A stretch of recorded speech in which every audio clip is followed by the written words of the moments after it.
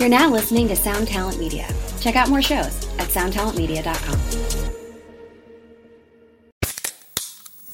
Hey, what's up, everyone? I'm Matt Migaki, the vocalist of Cryptopsy and the host of the Vox and Hops Metal Podcast, where I sit down with fellow metal musicians. We talk all about their lives and music while sharing killer craft beers. If you've ever wanted to sneak backstage and share a beer with one of your favorite musicians, well, Vox and Hops is the podcast for you. This week on the podcast, I had an amazing conversation with Morgan Lander and S.J. Jones about Kitty Pig. There is this episode and over 450 other ones to help you enjoy life, metal, and craft beer. So what are you waiting for? It's time to become a Vox and Hops head. Cheers!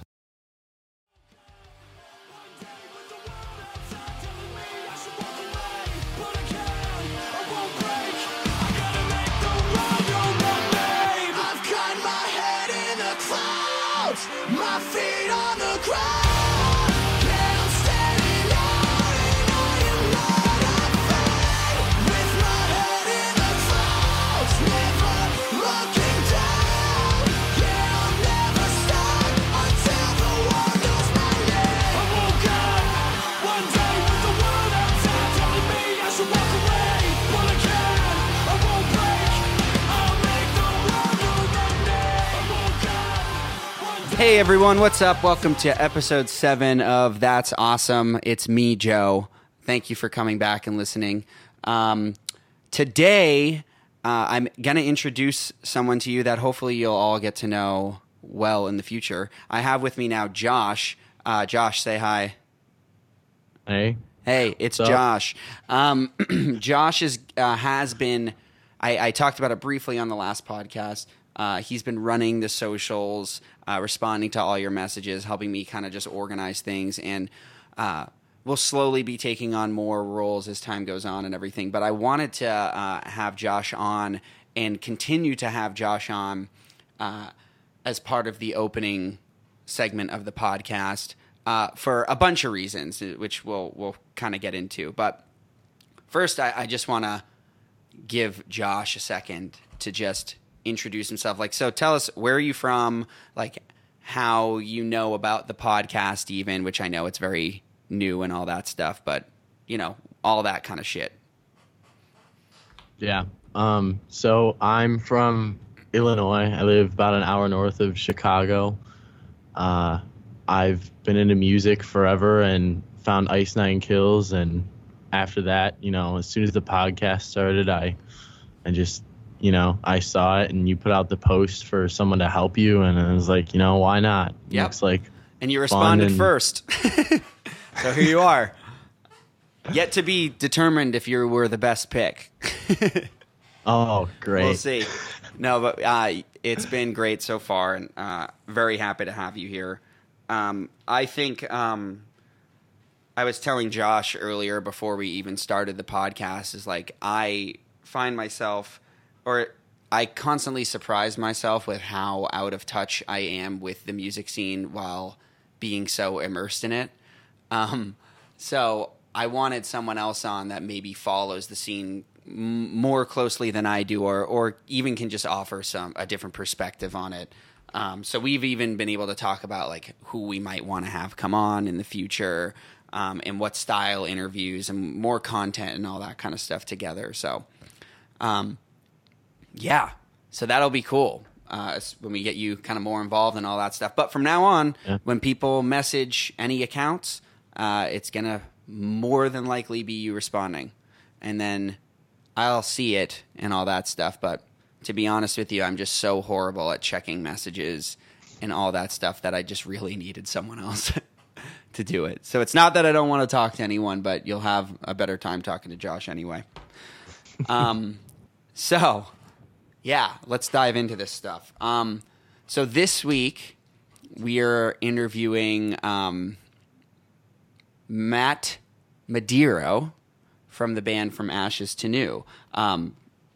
We actually literally just finished interviewing him, so we're recording this right after. Really excited to release this one because I think it was funny. Was it, Josh? I don't know. Was it good? I feel like it was great. Yeah, I think it was the funniest one so far. Okay, good. Matt and I have a a different relationship because we just bonded really well on the very first tour I did with Ice Nine, which was a co-headliner with us and From Ashes to New. And then immediately following that tour, we were on another tour together when we were both of our bands were supporting Falling in Reverse, and then we also played festival dates together. So we've crossed paths many times, but we just get along really well because we have the same very juvenile sense of humor that you will get a glimpse of towards the end of the interview, I would say, right? Yeah, for sure. So yeah, I don't want to talk too long. I would say thank you again for coming back. Thank you again for those of you that have donated, and including the multiple people that have actually donated more than once. Even the small amounts are helpful. So thank you guys. Much appreciated. If you are interested in donating and supporting all the artists that I have on, including the podcast, and we'll, like I said in the last in 2 episodes ago, we'll be donating to several different charities this week as well, or this month rather. You can do that at paypal.me/that'sawesomepod. Cool. So I won't hold up any longer. Let's send it over to Matt. You got me high, but lately I'm feeling low. I look into your eyes and my heart is turned to stone. Cause over and over I go under just to discover that it never mattered where I went because I'm coming back. And in the end you're the only Xanax I had. Cause thinking of leaving is giving me panic attacks. Just when I think I've cut you out, you come with open arms to drag me down. So why do I open up my heart for your teeth to rip apart? That's just what I get, that's what I get. And why do I always sacrifice control, going down the same black hole? That's just what I get, that's what I get, that's what I get, that's what I get.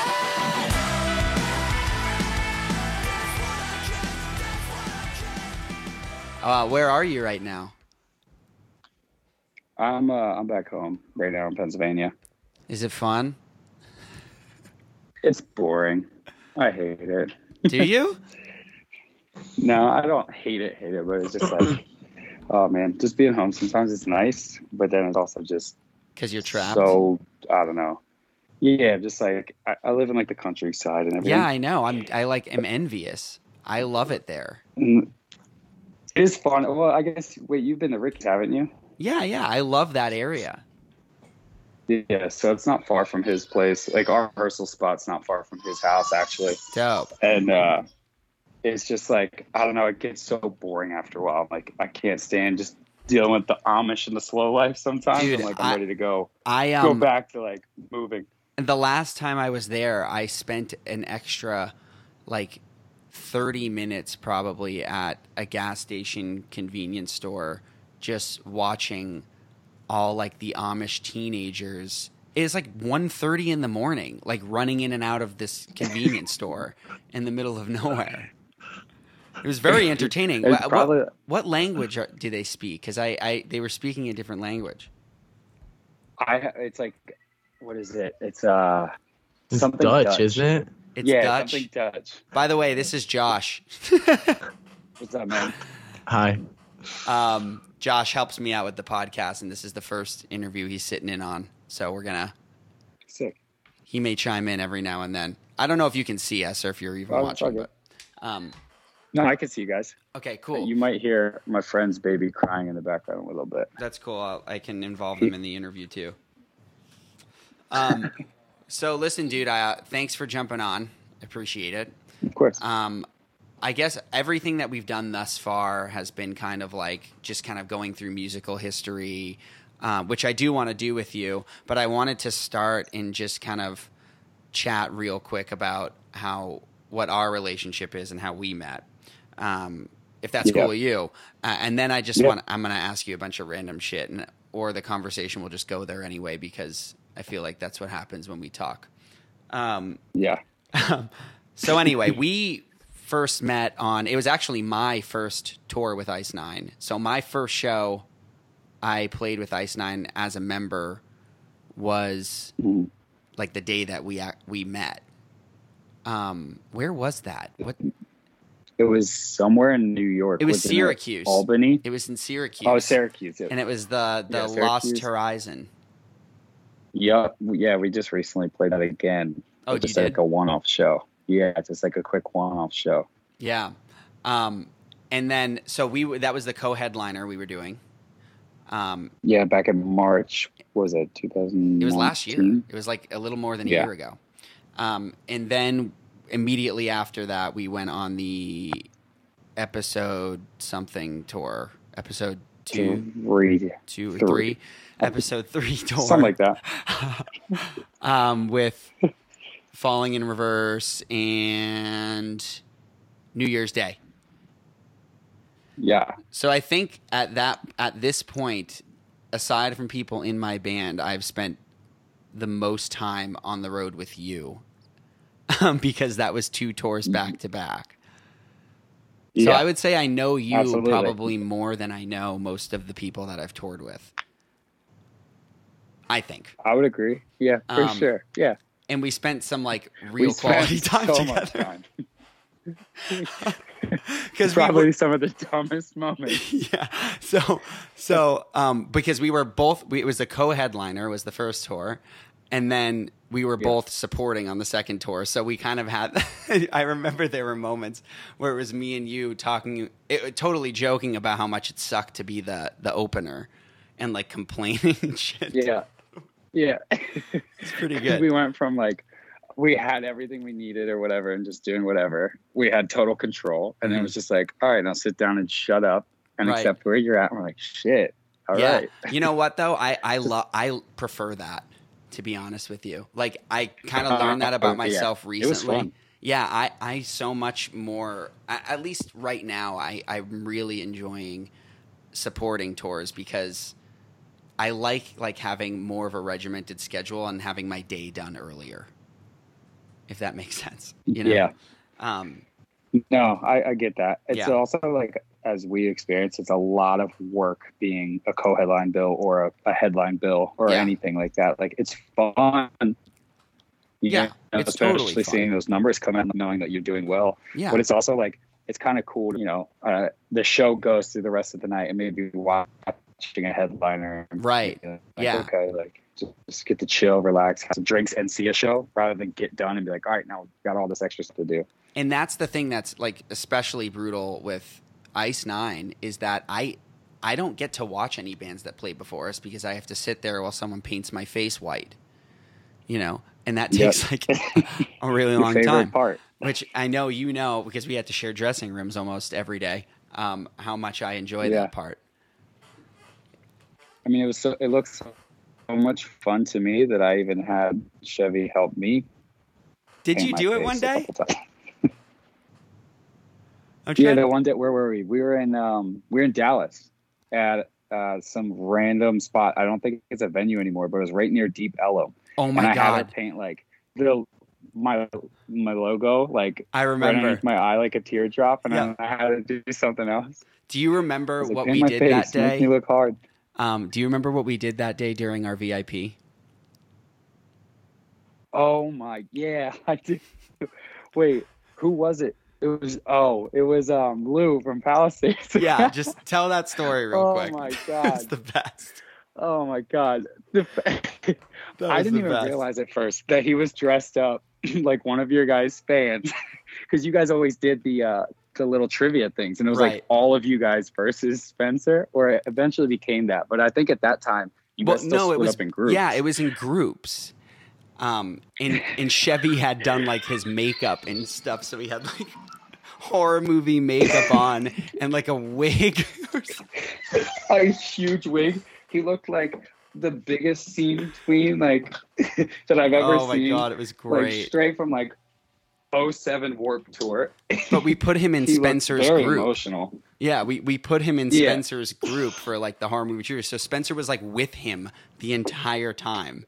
It was amazing. And he was just standing right next to him and just being so uncomfortable. And Spencer was dealing with it so well and so professionally, but you could tell he was just like, who is this person? Yeah, Like, because he what kept like is going on? demanding Like, to answer the questions and shit, and they were always wrong. and then he didn't know the entire time until the very end when we took like a big group photo and Lou got like right next to Spencer. And they took one picture, still didn't know, and then Lou just started staring at Spencer, and Spencer finally figured it out. But they were even fans that knew, and they were figuring it out that it was Lou, and I was like, don't say anything, like just keep your mouth shut. Yeah, like just please keep this quiet. And I just remember walking around, I totally forgot about this. And I remember walking around just hysterically laughing, just like wondering when he was going to realize. That was incredible. That was so good. It was so great. Wait, that was the same night we had, oh my God, the dressing room in that place was like probably the most disgusting thing we've had to deal with on any tour. Oh, that was the one window upstairs above the stage. And we were dancing in it. Yeah, and we were like messing with everybody. Yeah, like the whole crowd was like watching you and me in the window while I think who was playing? It was like Afterlife or somebody was playing, and we're just like being absolutely ridiculous. God, we were, me and you were by far the most annoying people on that tour. For sure. Absolutely. And then if you got us together, it just became 3 times worse. Yeah. I do remember Go ahead. I still have the photo of us in the dressing room first day of the episode 3 tour. And we were being like, that was at the end of a month and a half of us being on a co-headliner. So we're already starting to lose our minds. And then we hop into that tour for another month. Uh-huh. And I would just remember being like, man, the Falling in Reverse camp has got to think we are the strangest people. But I still have a photo of us laying on the floor and we're planking, but like planking on each other, just laying there for like 10 minutes. And waiting for people to just kind of walk through the dressing room. Yeah, that was good. Was that the first day? Oh, you're right. That was Vegas. That was the first day of the tour in Vegas. And then we went out that night too. I don't remember what happened. There was a good picture. I remember from that night everybody too. went everywhere. Yeah, that was insane. And it was also that's actually the first time I had been to a dispensary was in Vegas. that trip. Oh, really? It was a great treat for me. I still have never been to one. Oh my God, changed my life. But anyway, cool. We got past that. We'll probably come back to it because I imagine we're eventually going to talk about the lake house at some point too. But let's go back. I wanna talk more about like stuff I don't know about you as well. So like what I know about you is, as far as your music career goes, is obviously From Ashes to New. I know you had a brief playing stint with Trivium, right? Yeah, for it was like just like a month under 2 years. Oh, wow. So that's longer than I thought. But we'll get there too, but when did you start with? How did you even end up at those places? I was like networking. The original start that happened, and I'll make like a long story a lot shorter, was that like back when MySpace was a huge thing, I always used to try to put bands together myself, and I would always network on MySpace because MySpace had it so like you could see who the band was connected with like very easy. Like it worked very, very well to like network with people. And I found this dude from Ohio. His name's DJ Q, or that's what he went by, Quentin Delaney. He now drives buses and has been doing a bunch of stuff in the music industry for a while, but he started off as like a local sort of promoter, middle manager for a lot of bands in Ohio, Michigan, sort of Indiana, that sort of area out there. And was had that during like the Rise Records scene in Ohio? Sort of, yeah, like Sumerian, Rise Records, like all of that, like with Miss May I, We Came as Romans, Icy Stars. So he ended up working pretty seriously with Icy Stars back in the day, and eventually became their tour manager and driver when they went into a bandwagon. So he started bringing me out because we kept in contact, and he started bringing me out to all their shows around my area, which would be like, I would travel to New York maybe if it was close, because it's only 2 hours away. Right. So in like New York, Delaware, Maryland, anywhere in Pennsylvania really that was close enough. So I would just go and hang out and just network with those dudes, and got to a point where I became friends with them, and they, knew who I was, and it was for a whole year. And he hit me up and goes, yo, dude, like, I know like you've been trying to put these bands together, He's like, you're cool with the guys, but he's like, you've helped us out a bunch with setting up drums and setting up the equipment. He's like, you came out a couple times to shows and just did everything with our guitar tech. He's like, we're looking to do a headliner in January of 2012. And he's like, I want to tell the guys, I want you to come out, because he was tour managing at the time. He's like, I want the guys to have you as a drum tech. I think you'd be good for the team. So I up and like basically just quit my job, and I was working in a factory. I hated it. And I was in a studio session with a couple of my friends just trying to put together like an EP. And I got that call. So like I said, I quit my job on That's a sick. Friday, I think is what it was, and got ready to leave the next week, pretty much to go travel out to Cleveland, meet up with him, and go pick up the bandwagon. So I started with Icy Stars on their headliner in 2012. I think it was with like who else was on Miss that tour? Memphis Mayfire was on it. Our Last Night was on it. I forget. I Make think Me I played- Famous was on it. I think I played a date of that tour as a local. Really? Yeah, I'm like fairly certain I did. In like it was either in like Worcester or Manchester, New Hampshire. I think. There was dates in there for Yeah, sure. I'm in that like area. fairly certain that I did. That's funny. Like a smaller, like a little bit of a smaller venue. I It can't was like remember who maybe a was direct 250 support cap on or that. something. I remember. I want to say it was in it Manchester. was a small tour. But yeah. That- Anyway, so it that's could cool. have happened. Yeah. So yeah, I did that, and then the second tour was the Asking Alexandria tour that they did, where Trivium was direct support, and I went back out on that one, and then I started to be friends with all the other bands, as you know we always do. Like we always just try to mingle and network, and you know we're living with each other for the next month and a half or whatever it is. So it's like trying to be friends with everybody, and I became pretty good buddies with the Trivium guys, and they started bringing me up on the bus and stuff. Found out at the end of the tour, while working with their tour manager, he was helping run sound for Icy Stars as well to make, you know, a day rate basically. Sure. And he hit me up and was like, hey, like our drum tech's leaving, so there's a possibility. He's like, you're out here, you know, killing it. You're not really making any funds or anything. He's like, you're obviously new to this, but he's like, might want to take you into our team. So they hit me up, and Icy Stars was at a point where they were looking to just kind of maybe start doing things themselves to make a little extra cash for themselves. Mhm. And I was like, well, I'm going to take this opportunity then. So I switched over to Trivium, and I started drum teching for them from 2012. Like, I think it was April of 2012 all the way until they hired me as their drummer in 2014. So when you were drum teching for them, what were the rooms like that they were in?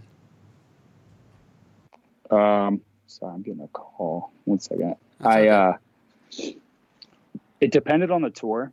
A lot of the stuff was like, at that time, if they were headlining, probably the same sort of venues that we did, like on our co-headliners, like 800, 500 to 1,000, anywhere in that range. Mm-hmm. But a lot of the stuff that I was doing with them at first was everything around festivals.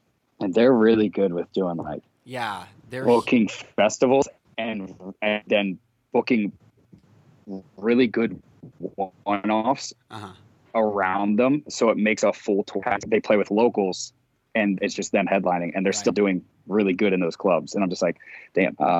But if it was a full tour, especially over in Europe, then we were playing like 2,000 cap, That's nuts. That must have been so 25, if cool to not just more. jump from that right into like Yeah, it that's was a like- big jump. That's nuts. It was like a week after I got done the tour, they hit me up and were like, hey, like this is happening. We need a guy. Their drummer at the time that I replaced was going to try and drum tech himself, and it didn't work out. So Joey hits me up and goes, yo, we're going to fly you down tomorrow. I need you ready to go. He's like, we're going to fly you into Tampa. And they were playing the Tampa, what is it? It's a big festival that happens in Tampa at the arena there where the Thunder play or something, or the Oh. hockey team plays. Okay. And I fly in, Lightning. it's like Shinedown's. Yeah. Shinedown's headlining. Evanescence is on the bill. Five Finger Death Punch is on it. It's like all these bands. They're playing inside the arena. I like walk into this. I'm throwing my bags on a really nice tour bus. I just Yeah, was that's flown crazy. down to a show, like rather than having to drive 6 hours myself and spend the money on my own gas and everything. I'm like, I feel like I'm living this rock star treatment. They go, all right, here's the drum set. It is already set up. Here's the dressing rooms. Here's all this stuff. And I'm like, what is my life? Just went from like sleeping on a bandwagon couch with a leaking window to like in a bus in arenas. I'm like, Right. what is happening? That's so It was sick. I was starstruck. I'm like looking at all the back lines of like all these huge drum sets and like production and stuff just ready to go for like the show, and I'm just like, this is some next level stuff. I'm like, Right. don't fuck this up. Yeah, Just like- I mean, dude, even with like Ice Nine, like when I joined that, you know, like I said, I've only been in the band for a little bit, and we did in July like those. We did them with you, didn't we? The Rock Fest and Rock USA in July, Yeah. and like Yeah. even seeing like that was the first time I had been exposed to massive like rock bands like that are like in like the heavy rock scene, like I, at least that up close, right? So seeing like Yeah, like Breaking Benjamin. right, and like those bands pull up with like 5 and 6 full tour buses in 10 18 wheelers carrying their production. I'm like, holy shit, You're this just is like, like Lady what? Gaga like just showed up, you know? It's Yeah, fucking it's wild. nuts. That's what I flew into that day. And I was just like, I just saw a sea of like tractor trailers and tour buses. And I'm like, what the fuck? Like, this is crazy. Yeah, wild. And so then how did it end up that you ended up playing for him? So 2012 kept going on with me just drum teching and just kind of proving myself with them. And then we did a tour with As Lay Dying. I went over and worked with As Lay Dying for a little while and drum tech with them. And then everything kind of happened with that whole, situation. Right. And then I went back to Trivium, and I went back with them, and I knew at that point in time that there was obviously some more and more differences happening between some members of the band. So as time went on, Carolina Rebellion happened in 2014, and there was a huge falling out that night.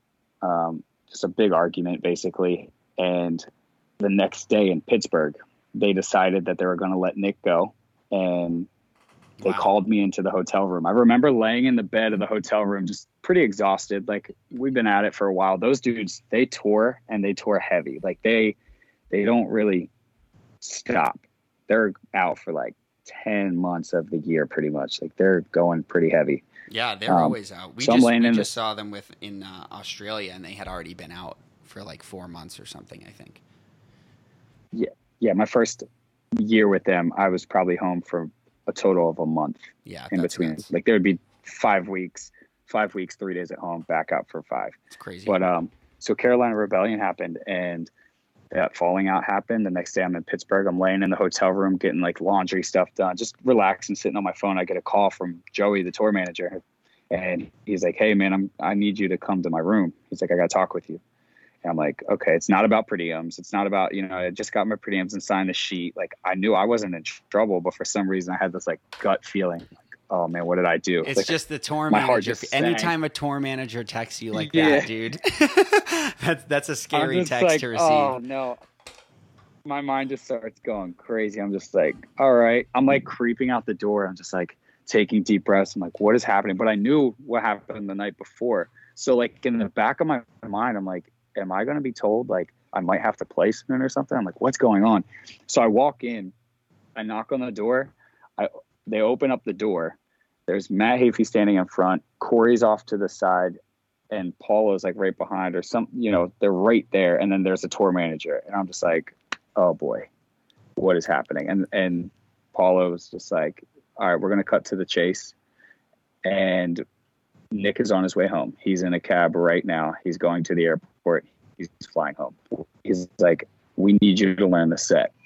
And we need to know how fast you can learn the set. And I was like, my heart's just like pumping. I Yeah, literally that's had to kneel fucking down, and crazy. I'm just sitting in this room, and I'm like, what the hell? Because right now we were on a Volbeat tour doing festivals as well, and Volbeat was blowing up. So the next show was in Niagara Falls. It's like a 3,000 cap sold out show, and they're like, how fast can you learn this set? And I'm like, I don't know. I mean, I've been listening to most of these songs because it was all the singles and more of the radio style stuff. Like, I've been listening to most of these songs, but I've never played these songs. It's a whole different thing sitting behind the guy and then actually, Right. orchestrating this band, because they don't play to a click. They don't play to any really? type of tracks. There's nothing. It's like They don't I play to didn't any know of it. that. Yeah. That's cool. Yeah. So there's nothing helping you. Yeah. They're like the most authentic, legit, real band. that rules. And yeah. So I'm like, okay. I was like, give me a day maybe. And then they're like, all right, we'll go to Guitar Center and get whatever it is that you need that's going to make you feel comfortable. Pedals, cymbals, whatever it is. Here's the credit card. Go now, get a pad, start listening to the songs. I literally went to Guitar Center and all I could think about getting was just like a pair of drumsticks because I was already kind of like used to his kit a little bit, but I'm Sure. like, what do I need? Like, I'm just It's like, also so weird just in being this given a moment. credit card and just saying, Yeah. like, go So for it. get whatever 'cause- you want. Yeah, that's uncomfortable. Like, I'd rather have a limit, you know? Yeah, absolutely. And I was just like, I don't know what I really need. I just like maybe a better pair of drumsticks. And they called me while I was there and they're like, hey man, like we'd actually discussed this and we can't cancel the show tomorrow. So we have to have you learn the set tonight and be Oh my prepared by God. tomorrow. Yes. So they contacted Volbeat and let them know the situation. And those dudes actually gave up they rushed to get in early that day, set up all their stuff, did a quick line check and gave us their entire sound check time. And then they also gave us our sound check time Wow. because it that's was just cool. supposed to be super cool. So it's supposed to just be Trivium and Volbeat on that tour. And another band had actually bought on. It was like a smaller band. I can't remember their name. So there was a allotted amount of time that, you know, both bands were able to get sound checks, but they were cool enough to give, you know, me some more time as well. And I remember running through the set, just being so nervous, Yeah. so damn nervous. And then ended up playing the show. And I just remember staring at the back of Matt Hafey's jacket the whole time, just thinking, do not mess this up. Cause like, if you do one thing wrong, it's just going downhill. And I'm like, how embarrassing it would be to mess this whole thing up in front of 3,000 people and like all these label people and stuff. Cause it was in New York. So like some people drove up, like Sure. some, Yeah. you know, Niagara Falls, and they just like, oh my gosh, this is a nightmare, but also like the craziest experience I've ever had in my life. Was it fun or was it just too nerve-wracking the whole time? It was definitely fun. Like I got to finally like sit on that throne and like Right. be on that type of stage at that magnitude. What was the show that you like? When was the last time you had played a show before that one? Oh my gosh. With a small band I put together with my high school friends, like a couple kids in my senior class, like in high school. Are you kidding And it was me? like maybe like it's maybe a talent show that we did. We did a battle of the bands for fun, and I put together a couple like festival style shows where we promoted it through the school and had like 300 kids come out to my friend's garage and had like an extended pole barn put together and stuff. And like that was pretty much like the last shows that I played. When It was so just like what quick was put that? Like together 10 local years stuff. before that? Like how long ago was that? Probably 3 years before. Okay, that's still fucking crazy. That's insane. Yeah. Um, But it wasn't anything like we played like 5 songs. You know what I mean? Like no, songs I know. that we It's just like kind you of put never together actually for fun. really You know, so played a show. Yeah. It was- played a show. Yeah, Right. I'm rocking a in-ear monitor pack, in-ears, like I have a crew around me. You know, I mean, I'm stepping off a bus to walk the stage. Like it was from like playing basically pizza shops to like you're actually in this. It went from like playing elementary school football in the backyard to the NFL Yeah. overnight. And I was That's just crazy. like, what the hell? That's sick. It was insane. But it was wild. It was definitely pretty dope. It was very dope. Yeah. And so when did From Ashes to New come into play then?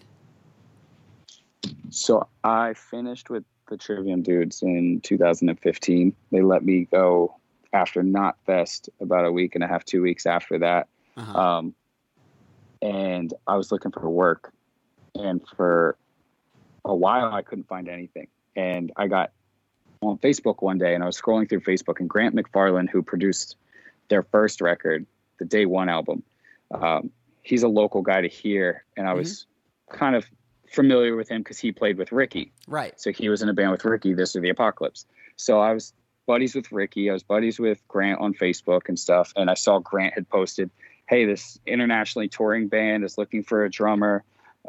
need somebody serious, need you to be able to send some sort of resume or anything like that. So I hit him up and was like, hey man, like who's the band? He's like, I'm not going to disclose details and anything, but he's like, I'm going to pass you along to whoever needs to be talked to. And so he passed it along, and I believe that he sent it to Matt and Tim, the old drummer. And Tim was a huge Trivium fan. So he's like, yo, this dude, you know, Matt Madero is hitting me up about it, blah, blah, blah. He's like, do you want me to send him over stuff? And they were just like, no, like we know who he is. Like, we're on board if he's down to do this. Oh, that's tight. And they're like, well, where do you need to fly from, all this stuff? And I was like, I live 45 minutes away. Like, I'll drive with my drums in the back of my car. Like, this is why I want to take this opportunity, because you guys are based in Lancaster, Pennsylvania, and I live about 45 minutes east, closer to Philly. And they're like, oh shit, like this is perfect then. Like, yeah, just drive on down. Like, let's do this. That couldn't So have I worked went and out I any filled more in. perfect. Jesus. Insane. Yeah. It was, and it's more of a style that I'm into. I'm definitely more of like, I like hip hop and shit like that. So it's like, I grew up listening to Linkin Park. Who So it's hasn't? definitely more me. So I'm like, this is perfect, you know? So I went and I did the fill-in tour because Tim at the time, who was in the band, he was getting married, and they had the CD release tour with the on the Atreyu run with, at the time they were called Devil You Know. Now it's, I think, Light the Torch. We just did And, the tour with those guys. Oh yeah, I saw that. That's right. Yeah. Howard's super dope. Such a nice dude. Also, just like a superhuman. I don't know how he does what he does every day. I don't know. I'm not going to disclose what it is that he does, but I'll tell you the story, because I don't know if he'd be comfortable. It's not it's not weird or anything, but I'd have to. I'm sure he would share it. Yeah. He can't process We'll leave things that one like up that to guy him. can. It's unreal. On a note about him, it's like, I understand what you're saying, because when I was working for a band after I filled in for From Ashes to New, I was working for a band called Oni, and they're a prog metal band, and they were on a tour with Devil You Know. Devil You Know took them out in Europe, and we shared a bus together. And those dudes are super awesome. And I got to talk with Howard a whole bunch, which is super surreal for me, because I'm like, damn, I grew up listening to a bunch of your stuff. Me Just, too, I'm man. like, this is crazy. Me too. So nice, so humble dude. But yeah, some of the stuff, like, I'm just like, I aspire superhuman, to be for able sure. to do what he does. Yeah, absolutely. I'm working on it right now as we speak. But yeah, I filled in with those dudes, and I just, at the end of the tour, we drove back home, and I was like, guys, like, I don't really have anything, but I was like, I know you have your dude, but I also know that there's some differences. And I was like, joking but seriously, I was like, hit me up if anything ever changes, because I was talking about trying to do music with some of them off to the side or anything like that. I was like, well, let me know if anything ever changes. Let me know if you guys hear of anybody looking for anything. So October of that same year, 2016, I got a call from Matt and Brandon. Brandon was in the band, and he was the old other guitar player besides Lance. And they called me and were like, yo, are you still looking to play drums for anybody? I was like, yeah. And they're like, how would you feel about coming and joining us? I was like, yeah, let's do it. Like, I'm That's about it. So you let's you go were for it. officially with them in 2016. yeah, Okay. it was just like unannounced. Tim had still had to finish some tours. And by the end of the year, I think in November, it wrapped up before like Christmas time or something like that, or right after Thanksgiving. And they left. And that's also, we had one more tour to do, I believe, on that album cycle, where they did. Mhm. But I was going to finish it out with them. And it was Shiprocked. And then it was going to be a headliner. And Shiprocked. Palisades was going to be on it. And I think Lacey Sturm, I forget how to pronounce it, but she took over the headlining spot. But the Got tour it. was doing really, really well for From Ashes to New, and would have set From Ashes to New up, especially with the debut record that they had. Mhm. It was like one of the biggest rock debuts that they were told in the last 10 years for Wow. day one. They sold like 10,000 copies in the first week, That's crazy. if not over. Yeah, so like the band was set to do really, really well. And then Tim, no, not throwing it out there like I'm being disrespectful, but the drummer really didn't matter to leave the band, but the voice did, so when Chris Yeah. left, yeah. a lot of people kind of wrote the band down a little bit. It was like, oh, well, obviously this band isn't working out. They just released an album 9 months ago and now people are leaving. So it kind of got written off a little bit. So we've been playing a little bit of catch up, but so we were going to do Shiprocked and then that tour, but Chris decided, nah, man, I'm out. And he left right before those tours. So kind of screwed us a little bit. Yeah. So how I long won't were you get inactive? into a lot of during details that we found out. that you don't we- have to. Don't worry. There's a lot of stuff behind this situation. A lot of people don't really know. But we had to basically go inactive from all of 2017 to working on the record during 2017. And then we didn't get the tour again until 2018. 10 years took us out. And that was the first band that like believed in the band again. And we're like, you know what? Like these dudes had something good. We're hearing some of their newer songs. Like, let's take them out and let's, get them on a tour. Cause nobody wanted to touch the band after that. They were all Really? scared to take the band out. Yeah. Hmm. Yeah. We had a really hard battle to get people to want to start believing in us again. And, Well, it was definitely hard. I mean, rebounded we went pretty quick. inactive. We're trying. We're I definitely feel like you trying. guys are This new crushing record it is- right now. Like the new songs, I feel like they're everywhere.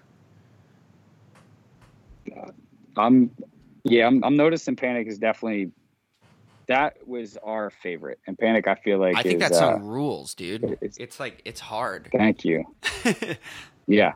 It's hard. Yeah. That's where we've realized too, like, all right, where did this band come from? And then also, the last record was the first time the four of us ever wrote together. Hmm. Lance had been in the band prior, but never had done any music with Matt. Matt had been the one with the producer Grant on the previous stuff, writing a lot of it. So it was a new experience for us.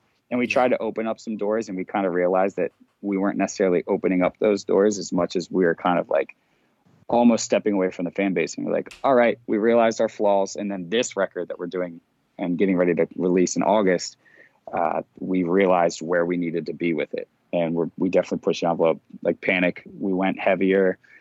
Danny has been crushing it with his vocals. Yeah, and he sounds great.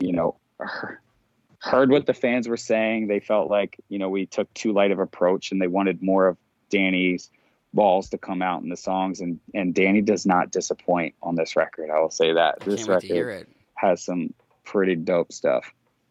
I've also What? I've seen his balls. Yeah, you actually have. He's also seen yours. Yeah, I think there was a good text thread between our bandwagons that might have had several. Yeah. Yeah. There was I will say, multiple members. dude, Yeah. there is still conversation about the time where Danny mooned us from your bandwagon video, bandwagon window to ours, because Yeah. someone Where we swears at? there was like a 1 foot long hair hanging right out of his asshole. Oh no, that's a very, very possible thing. For some reason, he's a redheaded dude with very blonde hairs, but the crack of his ass is like a fucking forest. Oh my god, dude! It And was he something else. It was like loves to show his ass. Wait, was it him that you told me whenever he farts, he sticks his bare ass out of his bunk? Yeah. So Alex Bemis, we're on the Breaking Benjamin Five Finger Death Punch Arena tour in 2018 at the end of it. And Alex Bemis is he's the front section of the bus, of the bunk alley. And the band was all in the back section.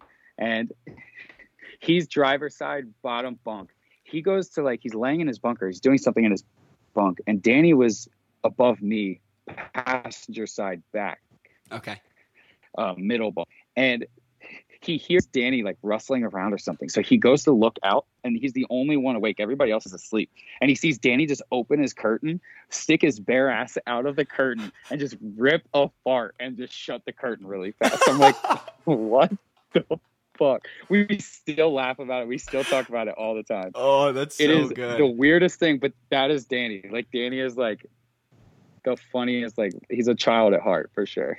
The last tour we were on in Europe when we were out with Papa Roach and Hollywood Undead, I sleep in passenger side top back, and Dan sleeps driver side bottom back on the opposite side, so I can look down at him.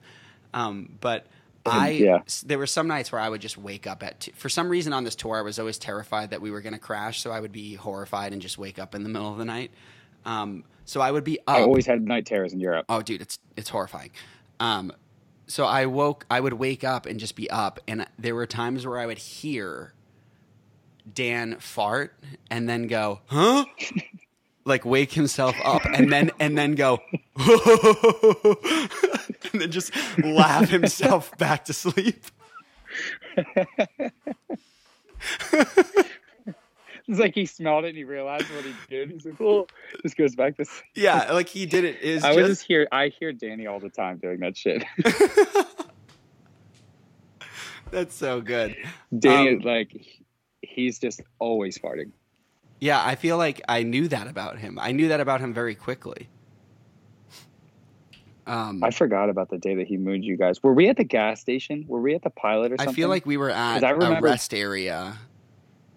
And I'm trying to... we were throwing stuff back and forth to each other through the windows as well. And I remember I came out and I squeegeed your guys' windows and stuff. And you guys were like mooning me and like trying to do a whole bunch of weird stuff. That was the most fun I've had on tour with Ice Nine so far. Was those tours? They were so fun. much fun. They were so fun. We acted like a bunch of idiots the entire time. Like really stupid people. We were so stupid. Yeah, and like so annoying. Like our IQ was like 1. And it was just like the whole tour package was like that. It was just like the most perfect group of bands to just be like really dumb. I feel like if anybody ever hears that was around us, especially us, Make It Wood one more time, they're probably gonna just. I was talking about that yesterday. I found all the old the tour crew shirts from that tour, and they all say "Make It Wood" on the back, right? And I completely forgot that was a thing. But do you remember like people were like chanting that at us at shows? It went like at the shows. Yeah. It went like viral in our scene. It was so weird. We should give backstory on this. I don't think we could just say "Make It Wood" and have people know what we're talking about. Like the fact that we put ourselves out there so much being so stupid online that it like adapted into the fans coming to the shows, that they knew our inside jokes and the crowd was like, what is happening? Yeah. It was like the wild. Entire show was more of like an experience of the tour than it was like the individual bands, because there was absolutely stuff going on the entire show, like whether it was in the crowd or like on stage, there was some weird shit happening somewhere. My favorite guest appearance has definitely been Joe Eats Baked Ziti. That's been my favorite act of that entire tour. My solo project. Yes. Tell the Joe Eats Baked Ziti story. So it was the last day of that tour, wasn't it? It was the last day of our co-headliner at Black Sheep in Colorado. And what, you guys had a microwavable baked ziti tray, and I don't know who came up with the idea. Dude, was it you or was it somebody else? I had been wanting to do that for years. Like it is something I had wanted to do for so long, and then Dawn, our tour manager, just put it on the schedule without telling me, and I just saw it in Master Tour, and I ran over and I was like, "Do I really get to do this?" And she was like, "Yeah." I remember breaking out the table that we had, so because like we had the skillet and stuff to like make breakfast, some foods and stuff. We break out the table, put a cloth over it. You're dressed up in a nice button up, like tucked your shirt in. Afterlife, I remember we mobbed Afterlife stage when they were on, and in between, was it? Or no, it was after Hawk. Yeah, that's what it was. And Hawk it was played before Afterlife. Hawk opened for me. Yeah. And then, so it was, when Afterlife is trying to set their stage, we're literally setting up Joe Eats Baked Ziti, and there was a light show for you. I was your butler standing next to you, was like waiting for you to like need your mouth wiped, and I just dabbed your mouth a couple times, like we had wine for you. You had a whole speech at first. Patrick came out with a bottle of wine. You literally had a chant.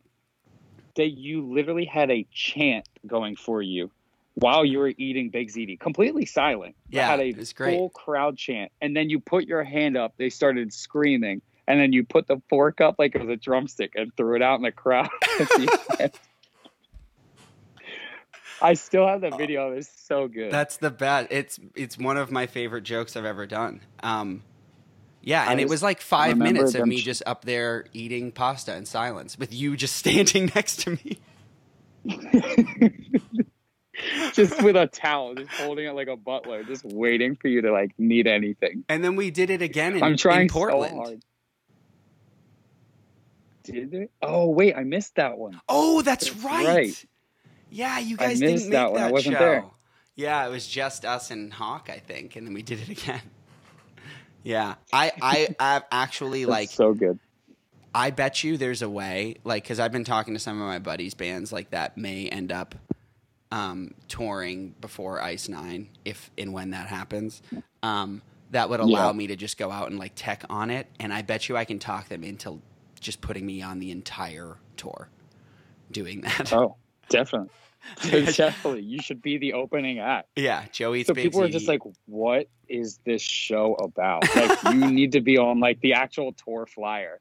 So start an Instagram page, make a Facebook, like have Joey's Baked Ziti just somehow become a thing. Do you remember the little green man joke I would tell?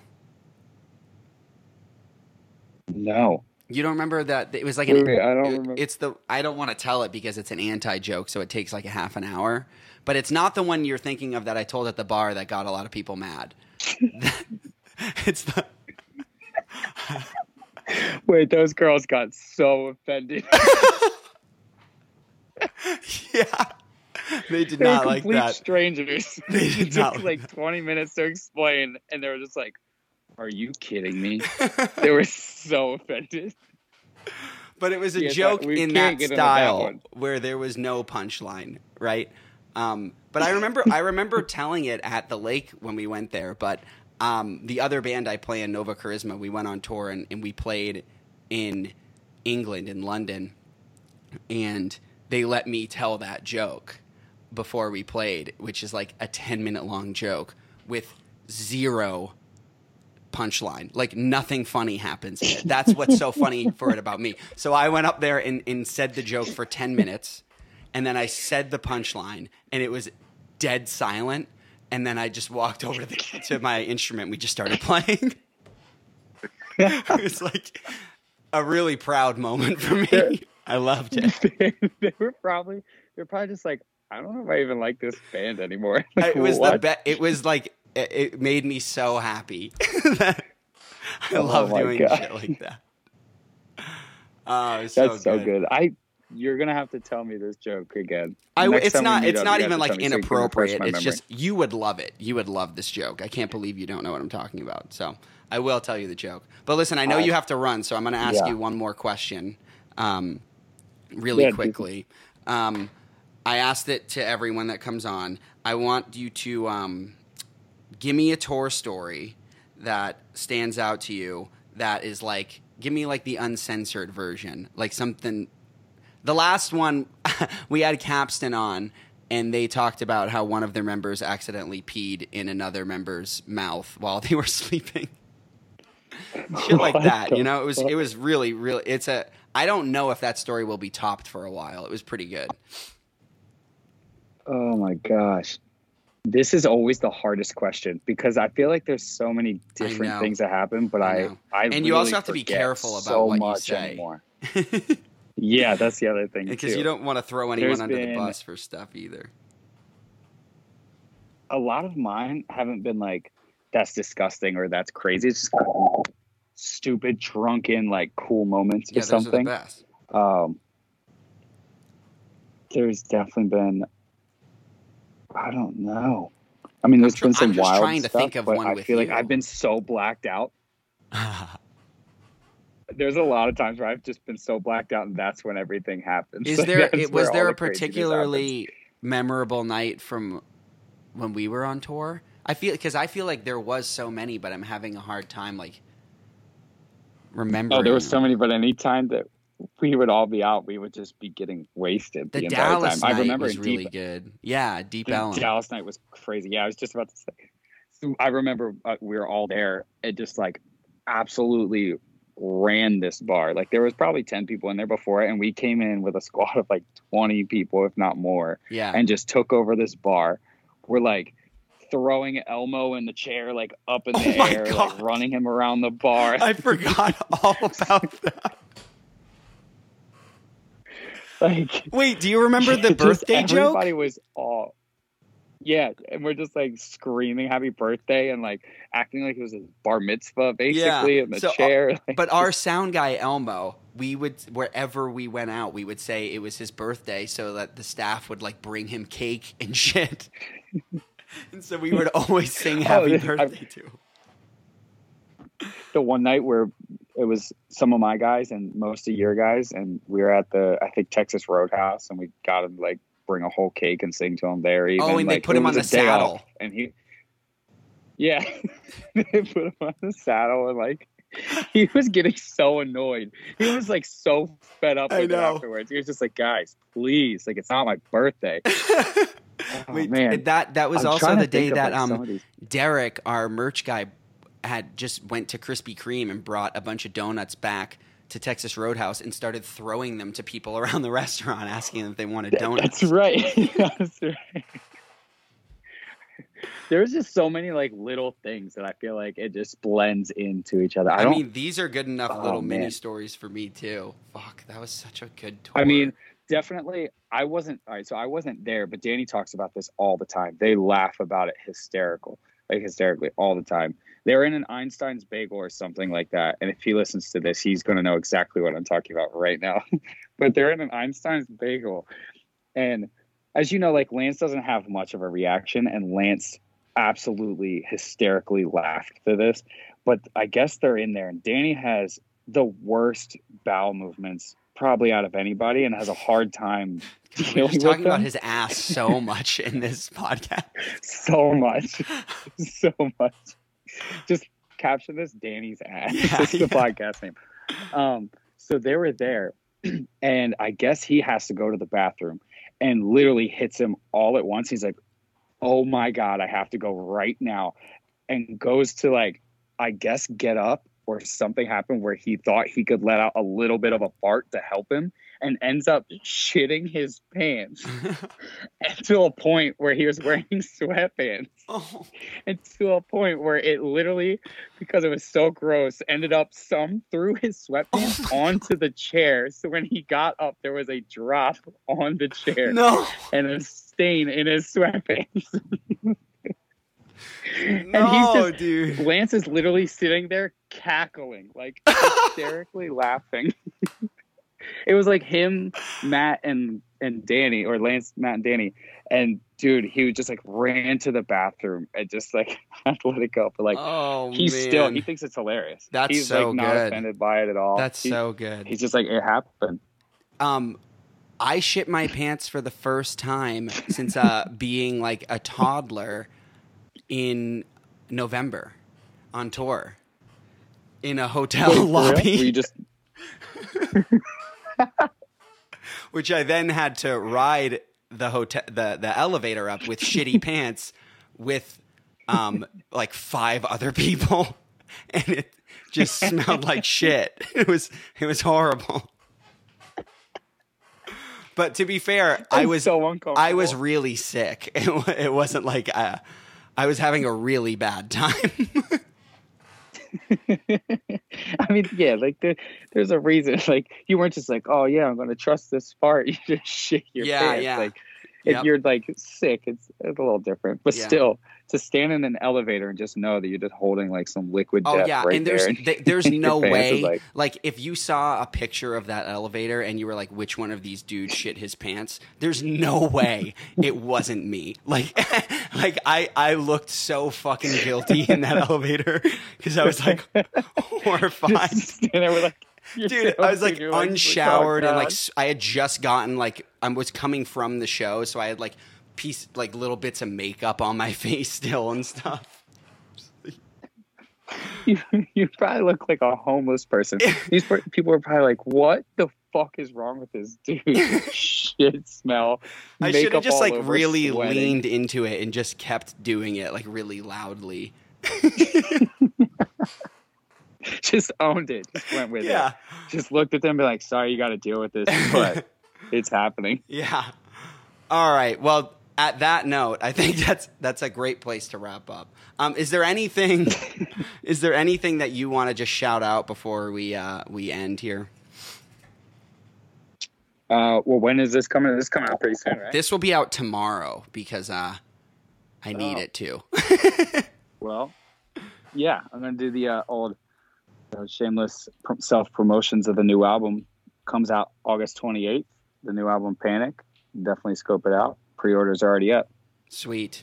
All right, dude. Well, let's talk soon. I'm gonna call you this week to tell you that joke.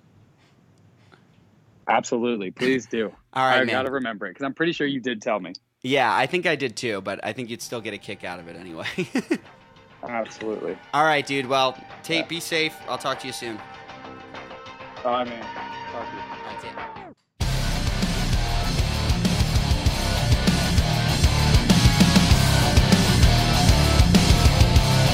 From the outside looking in, yeah, you see a smile on my face, but it's so different from what it is. It's cruel and unusual punishment. I try to stop the thoughts, but end up doing it all again. It's a dark cloud over my head. It changes how I see life till I forget how to live. Till I forget what I am. Is it the devil within, or is it panic that I'm living just to see how it ends? Why? It's nothing but this feeling inside. Got me acting like I'm out of mind. Can't breathe, can't sleep, I'm fine. I tell myself I'm fine, but I'm caught. I'm caught in a panic. I'm lost and I'm damaged. Can't find my way. All I want is someone to save me, 'cause I am fading and I can't escape.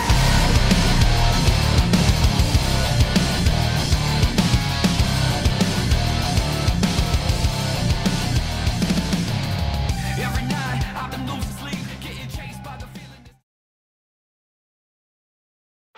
Bowie, Dylan, Marley. You've heard the names and maybe you've heard their songs, but what about the stories behind the records that made titans of music like these so universally loved and important? Join me, Josh Adam Myers, host of The 500, as each week I go through a different album from Rolling Stone magazine's 500 Greatest Albums list from 2012 with an incredible lineup of comedians, actors, and musicians talking about how the music has impacted their lives. New episodes of The 500 come out every Wednesday. Listen now wherever you get your podcasts.